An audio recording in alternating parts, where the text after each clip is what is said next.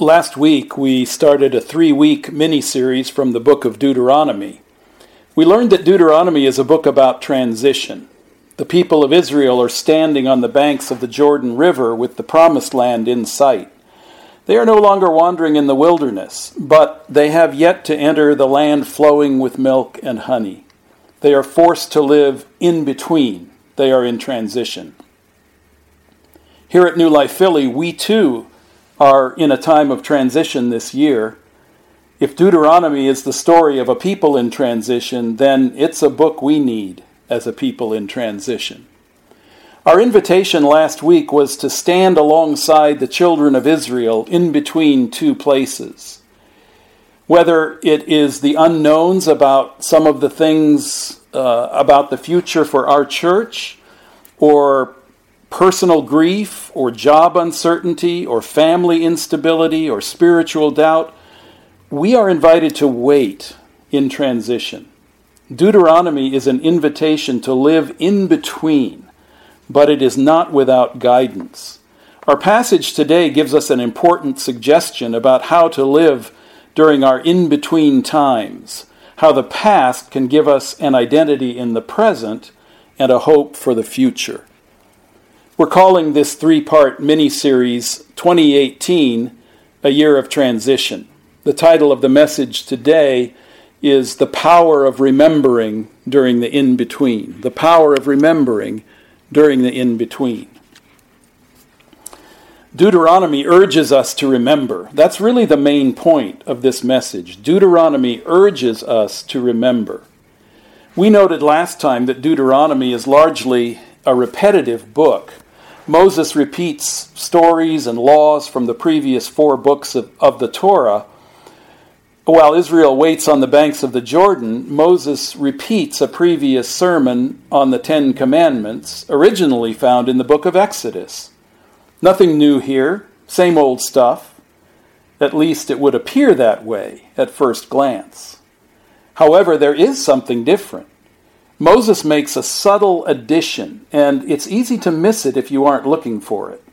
There is a little verse tucked in near the end of the 4th commandment, which is the commandment to keep the Sabbath. It's a passage that's easy to miss, considering the magnitude of the surrounding material. It sits like a rose planted in a cornfield, towering stalks of corn obscuring it from view. And yet, if our eyes catch this hidden gem, we discover something. We uncover a distinct and dominant theme that runs throughout the book of Deuteronomy. It's a theme that offers us one of the keys to living in the in-between of transition. Here it is, verse 15 of Deuteronomy chapter 5. Remember that you were slaves in Egypt, and that the Lord your God brought you out of there with a mighty hand and an outstretched arm. There it is, a simple word, the first word in the verse. Remember. Remember. Here, subtly embedded amidst the towering 10 Commandments, is a concept not often noticed until we tune our eyes to see it and to look for it elsewhere. Once you've tuned in, you can hardly escape it. It repeats like waves crashing on the shore. Here's what is so striking about it. We already know that Deuteronomy is covering material found in the previous 4 books of the law. Yet the word remember is relatively absent from those books.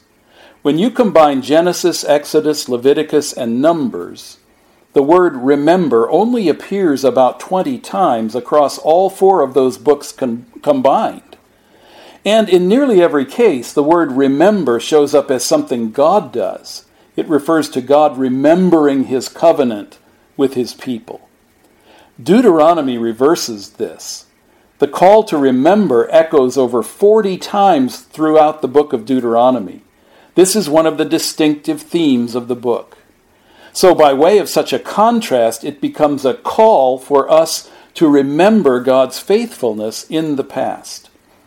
Our passage today is just one of the many times this theme of remember shows up.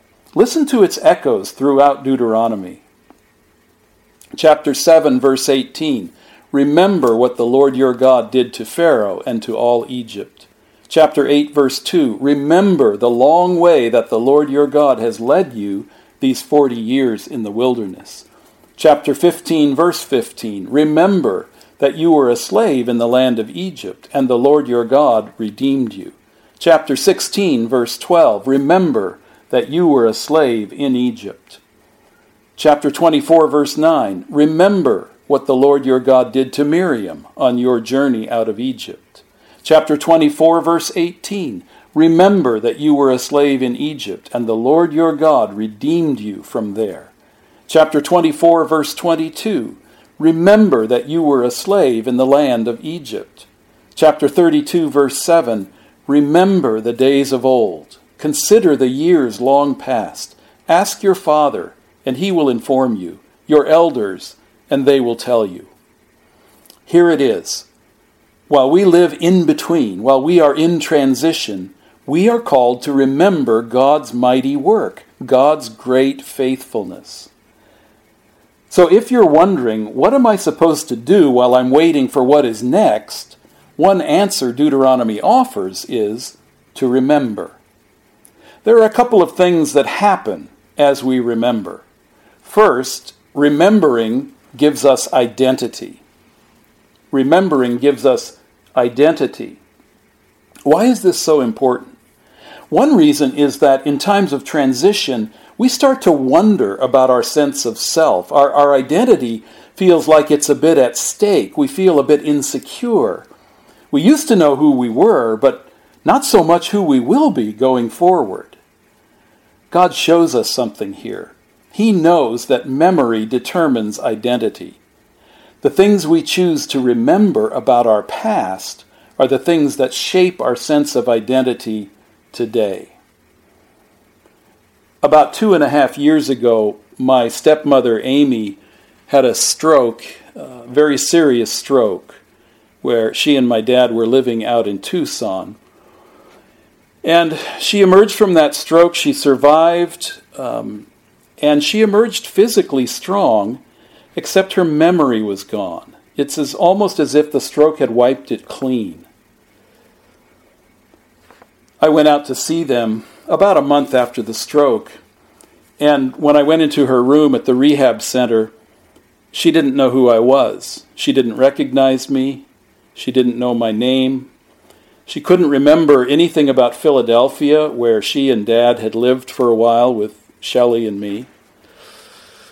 Her memory was gone. She didn't know who we were. She didn't know who she was. And at one point, Dad and I stepped out into the hall. An aide came in to help her with something. And while the aide was in there, and we were out in the hall, I could hear Amy say to the aide, "Those are my friends out there. Those are my friends out there." In other words, she didn't know she was married to my father. She didn't know I was his son. She didn't know who we were, really, and so she didn't know who she was. See, memory gives us identity. Lose your memory, you lose your identity. And one of the things we learn from these passages in Deuteronomy is that Moses is concerned that the younger generation might forget who they are as they enter the promised land. That's why he says over and over, remember, remember, remember, remember, especially that you were slaves. Remember where you came from. It is the difficulty in the desert that made you who you are. When you enter the posh comfort of a land flowing with milk and honey, remember that your identity was forged by the persecution of slavery and by God's mighty deliverance setting you free to live as his sons and daughters. In this transition, Israel was getting a history lesson in order to tether them to their identity as God's redeemed people in a time of uncertainty and waiting. Recently, I came across some incredible stories of people who were conscientious objectors during World War II. Now, my father is part of what is now commonly called the Greatest Generation, those who served and fought in World War II. I have tremendous respect and appreciation for them. But I had never heard the stories of those who chose not to serve for reasons of conscience and faith. I had no idea of the kind of persecution they had endured, from having their homes splashed with yellow paint to literally being tarred and feathered. Some even had threats on their lives. I had never really encountered people who took their allegiance to Jesus over country so seriously. One thing was clear: their memory of those experiences made them who they are today, like the Israelites on the banks of the Jordan listening to Moses. Those conscientious objectors did not say it this way, but it kind of echoes our text today. When terrorism threatens us, or when war seems like the only answer, remember that we were persecuted for our commitment to Christ and to nonviolence. Remember how God was faithful in the midst of those threats. It is often said that the younger generation is the future of the church, and that is true, and it's true here and now in our church. But having said that, the older generation is just as much a part of that future. They hold our collective past, our collective memory, and thus our current and future identity. Their memories and stories of God's work and His faithfulness have the power both to ground our identity and to unleash a vital and vibrant future. For this reason, may you and I heed Moses' call in this time of transition. Remember that you were a slave in Egypt. Remember the days of old. Consider the years long past. Ask your father, and he will inform you, your elders, and they will tell you. This call to remember is not a call to repeat or try to relive the past. That is impossible. Instead, it is a call to know the past so that we might know God and know ourselves and not lose ourselves or our God in times of transition. The Apostle Paul put it like this: remember, there's that word again, remember that at one time you were separate from Christ, excluded from citizenship in Israel and foreigners to the covenants of the promise, without hope and without God in the world. Ephesians 2. He says, I want to remind you, that's a remember word, I want to remind you of the gospel I preached to you, which you received and on which you have taken your stand. By this gospel you are saved. 1 Corinthians 15. Remember Jesus Christ, he says, raised from the dead. This is my gospel. 2 Timothy 2.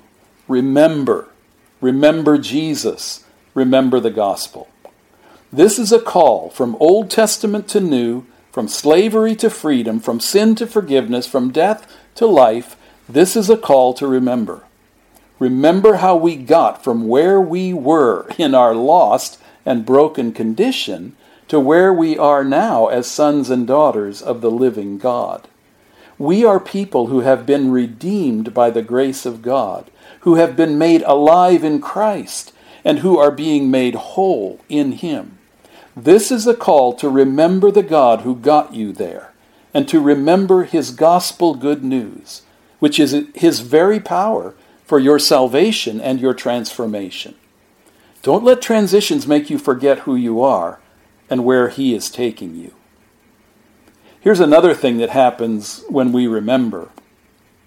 Remembering gives us hope. Remembering gives us hope. If our memory shapes our identity, there's another thing it does even more powerfully. Our memory has the power to generate hope in times of transition. By remembering God's faithfulness in the past, we can better imagine a hopeful future. Remembrance is a hope builder during times of transition and uncertainty. All of life is lived between our memory of the past and our imagination of the future. It's like a rudder on a ship. Our memories powerfully shape and direct our vision of the future. And this is the second reason Moses calls Israel to remember. Remembering gives us hope. God wants us to dig up memories of the times He has broken into our lives and met us in amazing ways. It's strange, isn't it, how quickly we forget those things? God seems to know this about us. We have short-lived and often fragile memories. This is why over and over he calls us to commemorate these events. Whether it is by stones stacked up by a river or by tassels tied on the four corners of our garments, Moses exhorts the people repeatedly in Deuteronomy to find concrete ways to commemorate these things God has done. Build an altar. Raise up an Ebenezer. As I'm on the riverbank between pastoring and retiring, I spent a lot of time wondering what's next and why God always seems quiet when I ask him about that. But God always gives me glimpses of hope. I've experienced him deeply and have not felt abandoned. He hasn't told me what's next, by the way, but he has made it clear that the in-between time has purpose and is never meaningless. I have a bottle of water that I filled in the Jordan River when this church sent Shelley and me on a very special trip to Israel 20 years ago. I had been diagnosed with post-polio syndrome just a couple years before that, and my legs were starting to go. I think the thought was, let's get him there while he can still do some serious walking around. How true that has proven to be. I'm not sure I could make that trip now. So I filled a bottle with Jordan River water. I stood in the Jordan, and I filled that bottle. And I carried that bottle of Jordan River water back home with me. It sits on a windowsill in our den upstairs. And whenever I sit or study in that room, there it is. I see it. And you know what it does? It reminds me that I have been on the banks of the Jordan before. And God has been faithful to me from that day forward up to now. That little bottle of Jordan River water speaks hope to me. That my God is the God of all hope for the future. During all the in-between times of uncertainty and waiting beside the Jordan.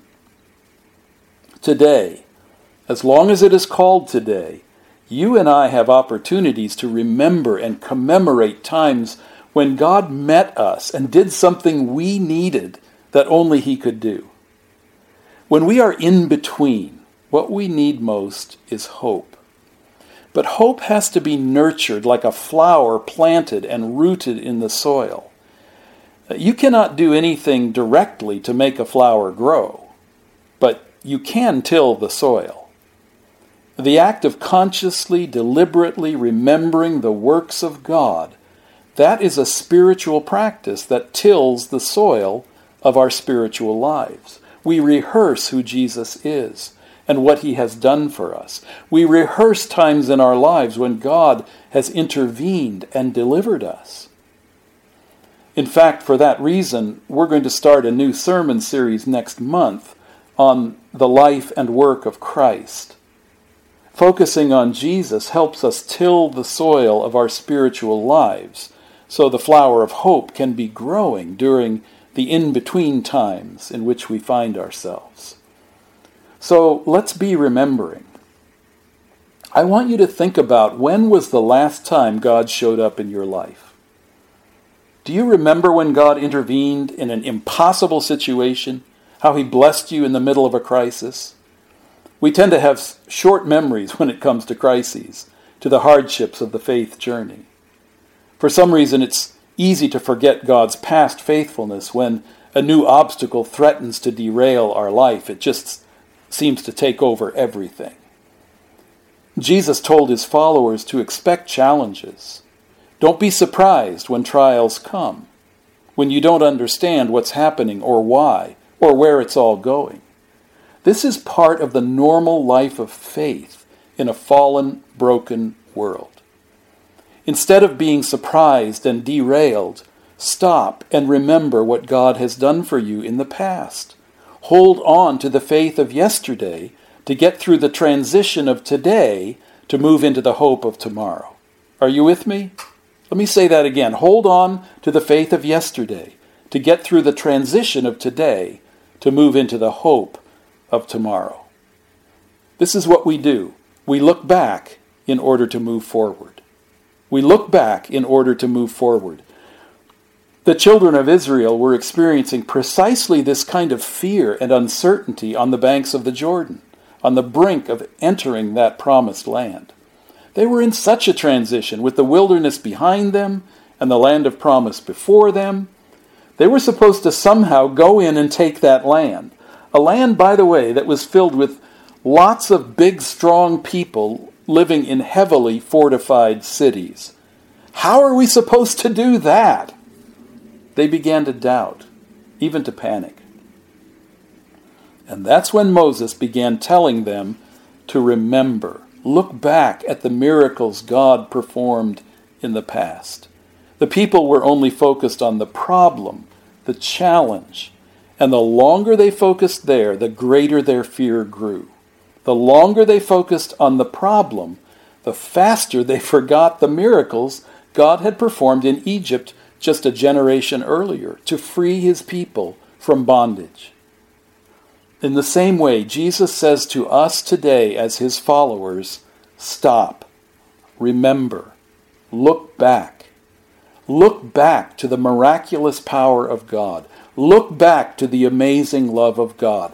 Look back to how God has blessed you in the past as you live in the transition of preparing to face the challenges ahead of you.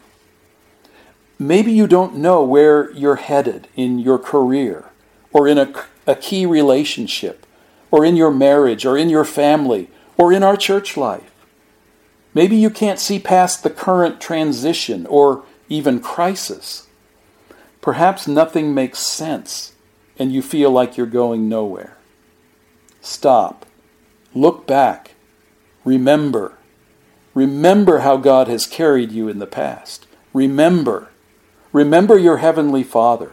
Always remember Him in your impossible circumstances, meeting your needs day in and day out. He's a good, good Father.